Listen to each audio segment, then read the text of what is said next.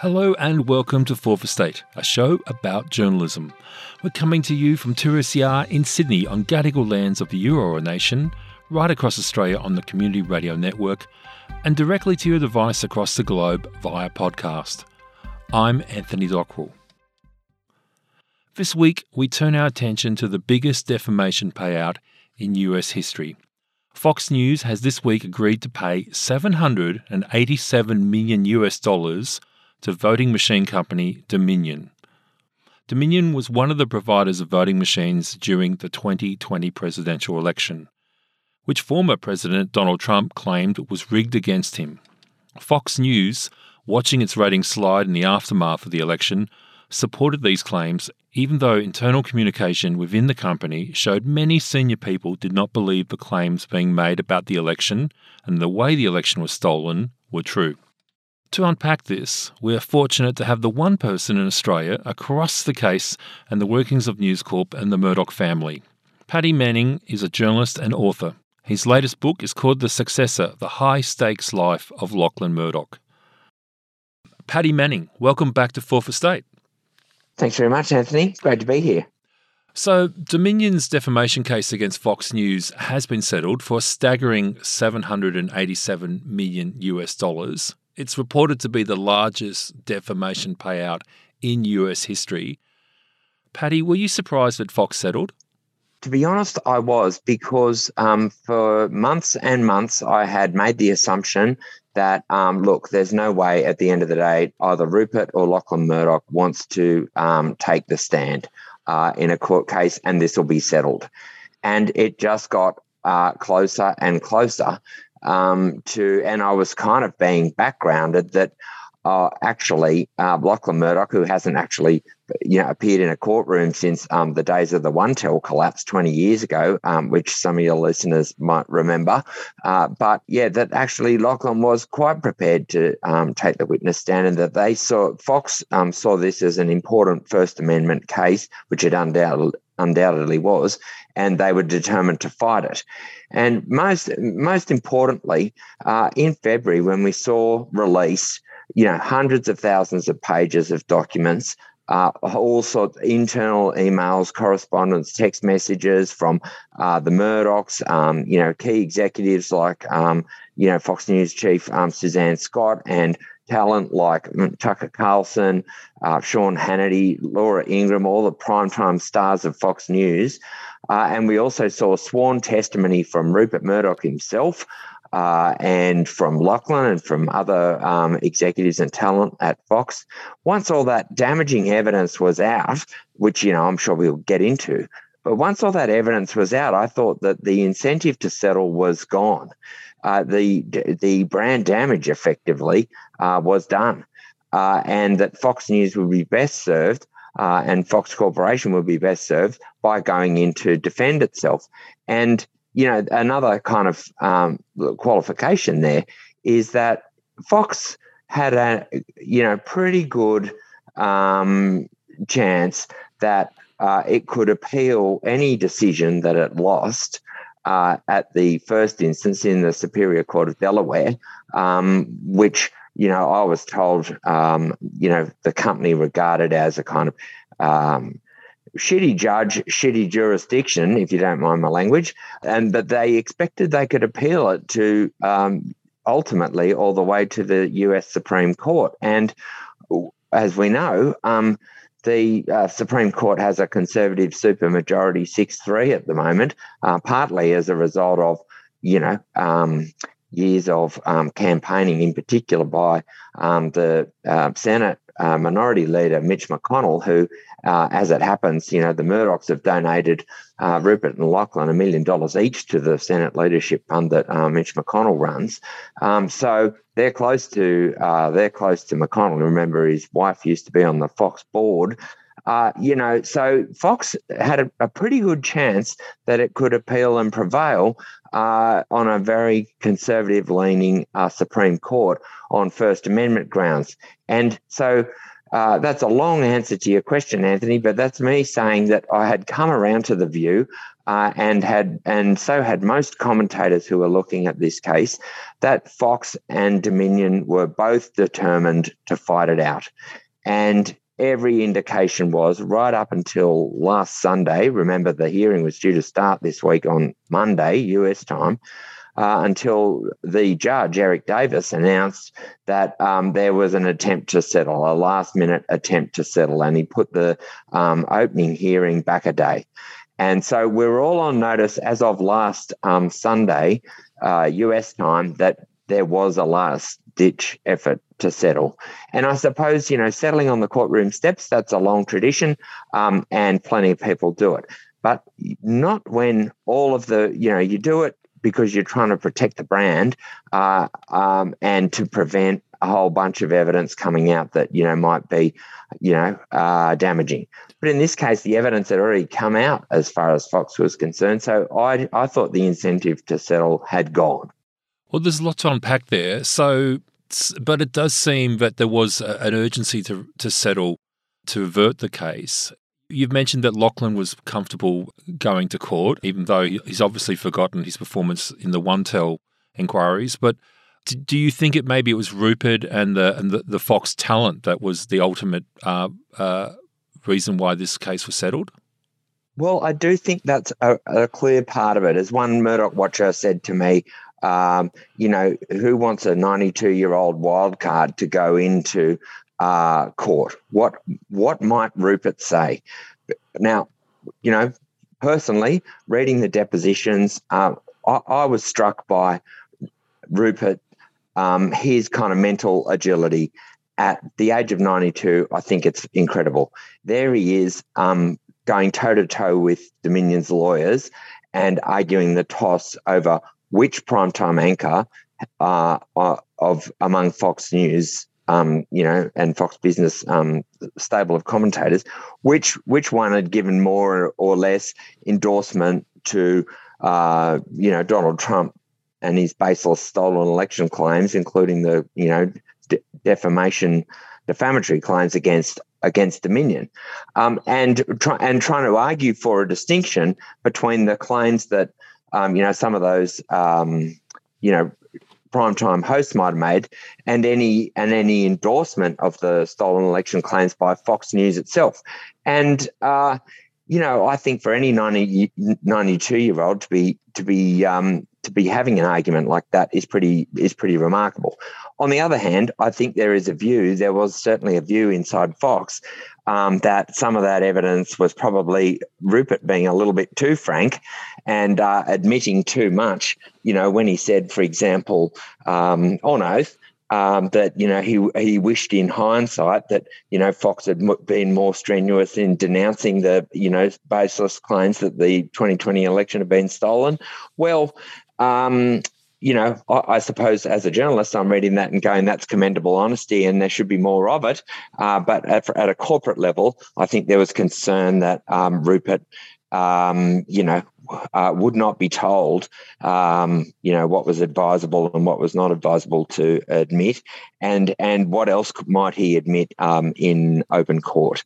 And so now that was compounded, I think, at the last minute by a discovery by Dominion's lawyers that Rupert Murdoch, in fact, had an executive role as executive chair of Fox News itself, the subsidiary company that runs the news network. So all along, Fox had been arguing that the Fox Corporation executives and directors should not be required to appear in the Dominion case because they were not directly involved in the coverage that went to air.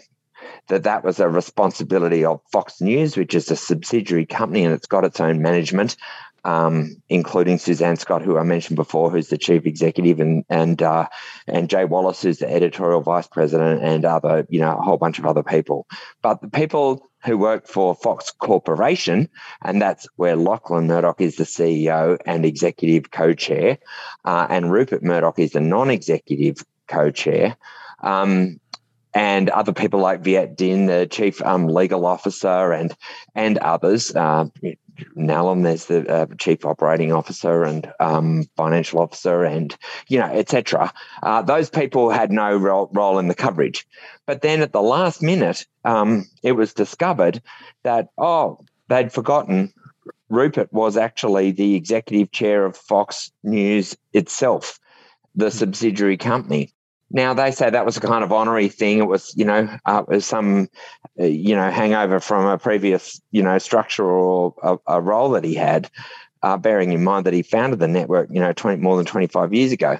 But according to the court, and the judge said Fox had a credibility problem, and that he was very uncomfortable that perhaps Rupert Murdoch and Fox had avoided their obligations under discovery, and he appointed a special master to investigate this discrepancy just on Tuesday in the first hearing, and that might have provided additional incentive to Fox to settle. There might have been more revelations to come out. Well, that's right. The special investigator who was appointed had the power to, again, call for depositions. And so that threatened to be another kind of, that's another painful process. Yeah, and you've got to bear in mind this is all happening as another voting machine manufacturer, Smartmatic, has brought an even larger defamation claim against Fox, $2.7 billion US.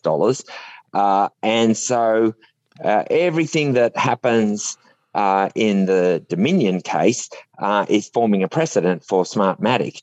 And so you can sort of see how there might have been a desire to split the difference, even though $787 million US is the largest defamation payment that's ever been made in US history.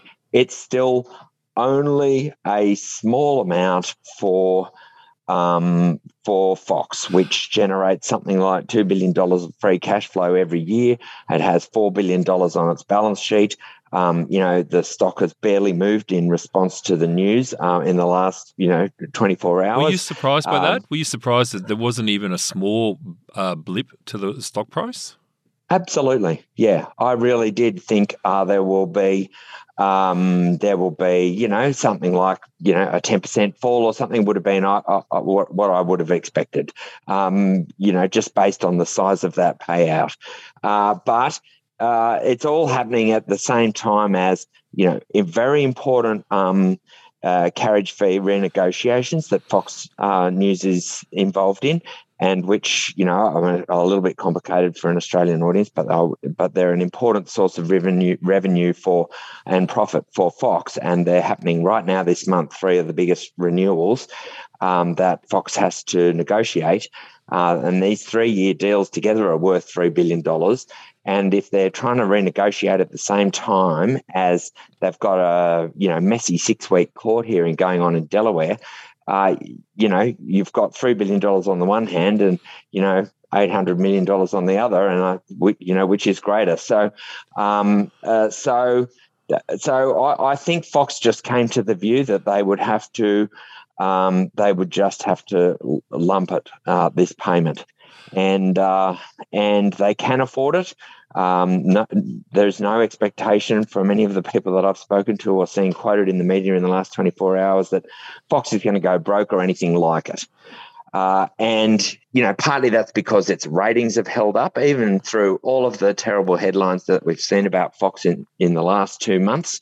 Their ratings in some demographics have actually improved, and certainly in the important primetime slots, they're holding their ground. And that's because of the nature of their audience. Their Fox News audience does regard the rest of the media with some hostility. By and large, they think of other news channels as unreliable fake news media. And they're incredibly loyal to Fox, and they're not reading the New York Times. I want to get to their audience a little bit, but one point I want to raise here is, frankly, if this was a normal media company, when something like this happens, the largest defamation payout in US history, heads would roll, and a lot of them. However, doesn't seem to be a normal media company. The internal communications at Fox make it pretty clear that Rupert and Lachlan were in the loop across the details. So how do you think recriminations are likely, and how deep do you think they may go? Well, it's a delicate situation. Clearly, there are shareholder suits on foot. There's one at least that's been filed already, and apparently there's another 8 law firms recruiting for clients to back a shareholder action alleging negligence on the part of Fox directors in allowing all this false defamatory content to go to air. So quite apart from the 2 cases brought by Dominion and Smartmatic, where liability could easily exceed $1 billion, which would make it sort of the worst financial crisis in terms of financial impact that Fox has ever suffered, or the Murdochs ever suffered. If you go back to phone hacking and other shareholder class actions that have been brought, but then, yes, shareholders will not only be looking for some compensation for their losses, bearing in mind all of these payouts are shareholders' money that's going out the door. They will also be looking for, I think you're right, management change and or change to the editorial practices. And now, Lachlan has, even in the wake of the evidence that was revealed in discovery in the Dominion case with all those emails and texts and, depositions and everything, Lachlan has stood firmly by the Fox News chief, Suzanne Scott, because she's the one he appointed, for a whole bunch of reasons probably, but also because she is the one he appointed when after the downfall of Roger Ailes back in 2016, in the middle of those that bombshell, accusations of sexual harassment by Gretchen Carlson. And at that time, Lachlan made what was a pretty well-received appointment of the first woman to run Fox News, Suzanne Scott, and she has been in the chair ever since. And he stood by her only in February at a industry conference in the States, where he said she thought she was doing a great job. I think there will be some focus on the role of Viet Din, who is the second most powerful person at Fox News, at Fox Corporation, and the second best paid after Lachlan himself, because Fox's legal strategy has got everyone kind of scratching their heads here, because it seems to be a bit of a lose-lose in the sense that both normally if you're going to settle, it's because you want to keep stuff confidential, and that's the benefit of not going to court. In this case, they've had the damaging evidence out and also paid handsomely. I think there are going to be questions about, there's a bit of speculation ramping up about whether the Murdochs will make a sort of blood sacrifice, as that you might hear in Succession. They kind of, they've done that before when they, in the phone hacking scandal. Well, James Murdoch fell on his sword over phone hacking. Do you think it'll go that high? Yes. Do you think it'll go that high, or they'll keep it away from the family this time? Well, I think it's too early to say. Okay. If there had been a bloodbath in the share market today, and there was really clear that Fox was in deep trouble, I think the reaction might have been more kind of punitive. But as it turns out, I think over 2 years of litigation in this Dominion case, and with America as polarized as it is, and I hate to say it, but Fox News profiting as much as it does from that polarization, in a way that is part of their business strategy. So I think that, Fox investors know what kind of ride they're in for, in a way, and they're sticking by the company. And they expect, given the balance sheet strength at Fox, they expect that it's going to survive. And so it may be that there's no need for heads to roll, although, time will tell. The settlement's only, less than 48 hours old at this point. So, so this is a really interesting point, though, and it's not one that I would have predicted yesterday. So, Dominion's attorney, Justin Nelson, after the settlement was made, said, "Truth matters, lies have consequences. Today's settlement of $787 million represents accountability." But it doesn't seem to represent accountability at all in the parallel universe of Fox News. They don't have to apologise. They haven't had their share price hasn't been hit. They clearly aren't going to radically change how they operate or potentially even how they run the business. Does it surprise you that at this stage there does not seem to be any form of accountability when you have the largest defamation settlement in history? Yes, it does. It does. It is surprising, but I suppose we are used to seeing the Murdochs weather all storms, and it doesn't matter whether it's the phone hacking scandal where, I think the accumulated total liabilities have now exceeded $1 billion since 2011 when it first broke. And in terms of payouts to people whose phones were hacked. And then also, for example, the payout that was made after shareholders sued over nepotism when News Corporation bought Elizabeth Murdoch's Shine television production company for, best part from memory of $600 million, or the OneTel scandal when, that was one of Australia's biggest corporate collapses at the time, and News Corp shareholders lost more than $500,000 in that collapse. And that was all shareholders' money, and the Murdochs, Lachlan Murdoch certainly emerged unscathed, although he did have to give evidence and say, I don't recall 800 times. That was the worst of it as far as he was concerned. And, I think there's been a long standing kind of criticism, I suppose, of the Murdochs that they control the company with an economic interest of something like 12%, but they have the voting, through their two classes, voting and non-voting shares. They have a voting stake of 40%, and they've been able to kind of insulate themselves from the normal standards of corporate governance that, you would expect of such a major listed company. And that I suppose in this case, we're seeing another example where maybe it is obvious that you would call for the CEO's head, but the CEO in this case of Fox Corporation happens to be Lachlan Murdoch, and there is no prospect that Fox is going to round on the son of the founder and the designated successor who is taking over from Rupert who is now 92. So I think that whether perhaps there's there's already some speculation.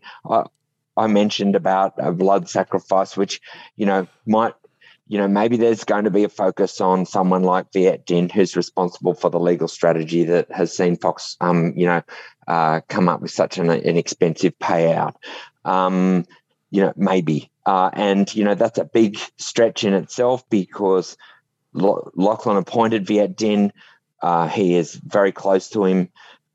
He is godfather to Lachlan's eldest son. This is someone who has worked hand in glove with Lachlan for more than a decade. So, and loyalty is a big thing in this family as well, isn't it? It is until it isn't. Rebecca Brooks had to resign. Les Hinton, who worked for Rupert for decades, had to resign as the then head of News International. These are people that Rupert Murdoch, they were loyal to Rupert and he was loyal to them, but they still had to resign in the middle of the phone hacking scandal. So it is quite possible that this scandal, which is, ultimately had such a huge, it is a global story.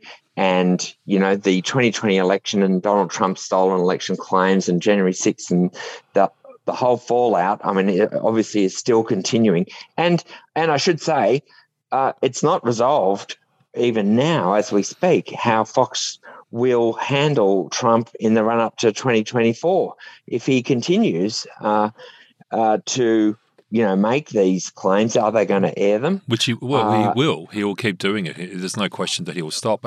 But this brings me back to a lot of commentators are quite angry that the court case isn't going ahead, saying that US democracy is the loser. But do you think a 6-week court case would have been a pivotal moment for democracy and media in US, or do you think it would have been what you unpacked earlier, a long process for Fox News taking this to the Supreme Court? I suppose there's no question about the importance of the case. The case that Dominion brought was very strong. And so some legal experts were saying, and so just to be clear, it's very hard to get a defamation case up in the United States. A key doctrine set out in the case of New York Times v. Sullivan in 1964, a ruling by the Supreme Court there, requires that a defamatory statement not just be false, but that it be knowingly false or made with reckless disregard as to whether it was true or not. And that is described as actual malice. So you can't, you will be protected by the First Amendment, which guarantees freedom of speech and a free press in America. You'll be protected if you are a journalist trying to establish the truth and you make a mistake, you make a false claim. But if you were, if it was a mistake, you're still covered. And the Supreme Court has upheld that right. But if you knowingly make a false statement, or you do it with reckless disregard as to whether it's true or not, and that's what Dominion was alleging in this case, then you might not have the protection of the First Amendment. And so the stakes in this case were incredibly high because if, according to media lawyers that I was reading,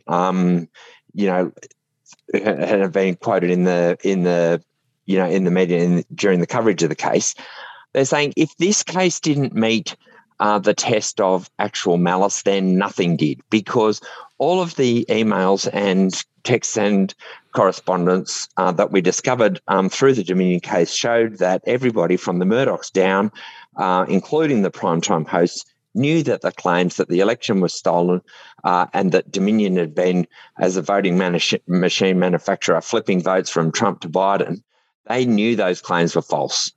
There are some caveats there because presenters on Fox Business like Lou Dobbs or Maria Bartiromo, there was no evidence that they ever disbelieved the claims. But just about everyone else knew that it was rubbish. Sean Hannity knew it was rubbish. Rupert Murdoch knew it was rubbish. Tucker Carlson knew it was rubbish. They all knew Sidney Powell was, could not be trusted. She had no evidence for the claim she was making. Ditto for Rudy Giuliani. But that's not what they said on air. And so if they have said those things on air, then surely that meets the test of reckless disregard for the truth of these defamatory allegations. And they are defamatory. There's no question about that. And that had already been ruled by Judge Davis in this case. He'd already said these are defamatory per se. It's crystal clear that they statements were false. And, if you read Dominion's writ, it's painful reading because they wrote to Fox News multiple occasions, multiple executives saying what you are putting to air is wrong. More than 20 times the claim was made that Dominion was part of a conspiracy to flip votes from Biden to Trump. And so there's plenty of commentary to say that if this case didn't meet the actual malice test, then nothing did. And you could lie with impunity. Do you see this as a wasted opportunity for a cleansing moment in the political climate in America? you know, I could wish for a cleansing moment, but I don't think I could say that this case would have provided it any more than the astonishing evidence that's already come out would provide it. You know, I mean, unfortunately, this case leaves America just as divided as it was, you know, in 2020 or in 2021 when it was launched. So I don't know whether, you know, the case also had risks. And that was the other point I wanted to make, is that you were just starting to see, you know, legal experts saying, for example, in a New York Times op-ed last Friday, that that there are risks. You know, people should be, you know, wary. They might be cheering on the demise of Fox News because they don't like Fox News, but they should be wary of any decision which limits the First Amendment and protection of the free press. And I suppose I always, as a journalist, err towards favouring freedom of the press. And I think there were dangers. There was some merit in Fox News' argument that there was a chilling effect to a case which you know, sought to limit their ability to report on intrinsically newsworthy allegations being made by the President of the United States. Now, there's a whole lot of counter-arguments to that, which we could go through, because ultimately, surely, if you're a news company, you've got to report the truth. That's your fundamental obligation. And Fox News fell short of that in this case, and that was already established in the pre-trial hearings. So, but I'm just saying there is a counter argument that there was a danger out of this case that the free press would be kind of constrained by any ruling that resulted. Yeah, what we have, I mean, even plenty of people wanted to, were looking forward to the trial. I wasn't, I suppose, in a way, because I would have to sit up, turn nocturnal and sit and dial in from my study in Sydney to listen to 6 weeks of, scratchy phone line. So I wasn't looking forward to that in a sense, but it was the media. It was going to be the media trial of the century. And what other chance do you have to hear from Rupert Murdoch himself and all of those stars about how they justify what they put to air. It's been a pretty bumpy couple of months here for Rupert Murdoch. There's his on and off marriage and obviously what we've just been talking about, but there was a recent Vanity Fair article inside Rupert Murdoch's succession drama. It painted a pretty sad picture, I have to say, of a pretty broken family. What did you make of it?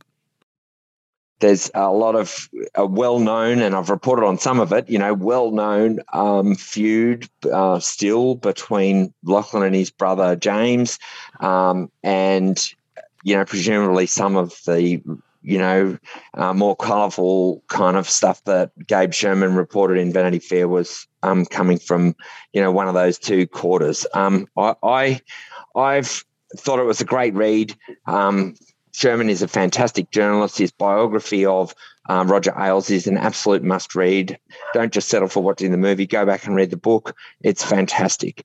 But for example, where there's a suggestion that Lachlan Murdoch was hospitalised, having a panic attack over the course of the negotiation of the sale to Disney in 2017-18. I'm just not sure that wasn't corroborated, and I'm not sure that rings true.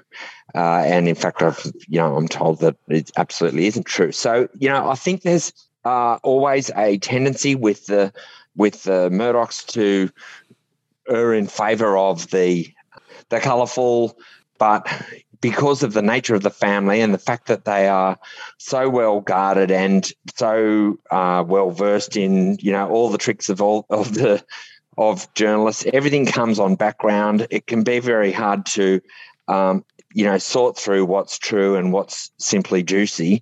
And I think I suppose I just wasn't sure about whether it was all true, Anthony. Okay. That's what I...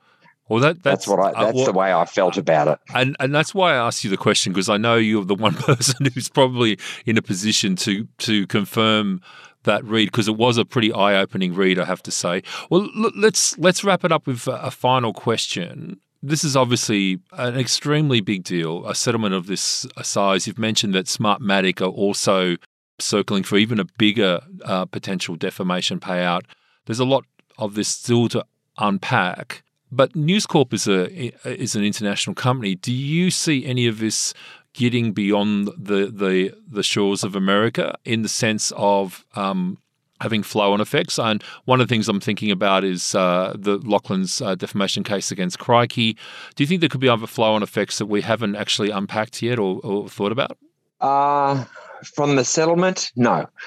For Crikey, that's really complicated, and I think there are too many people making the assumption that what we've seen in the Dominion case means it's a slam dunk for Crikey.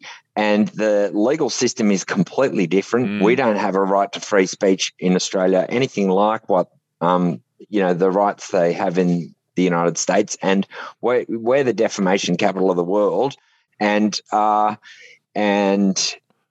think so. I don't think that there's any automatic translation of a payout from Fox in the United States to therefore a victory for Crikey in Australia.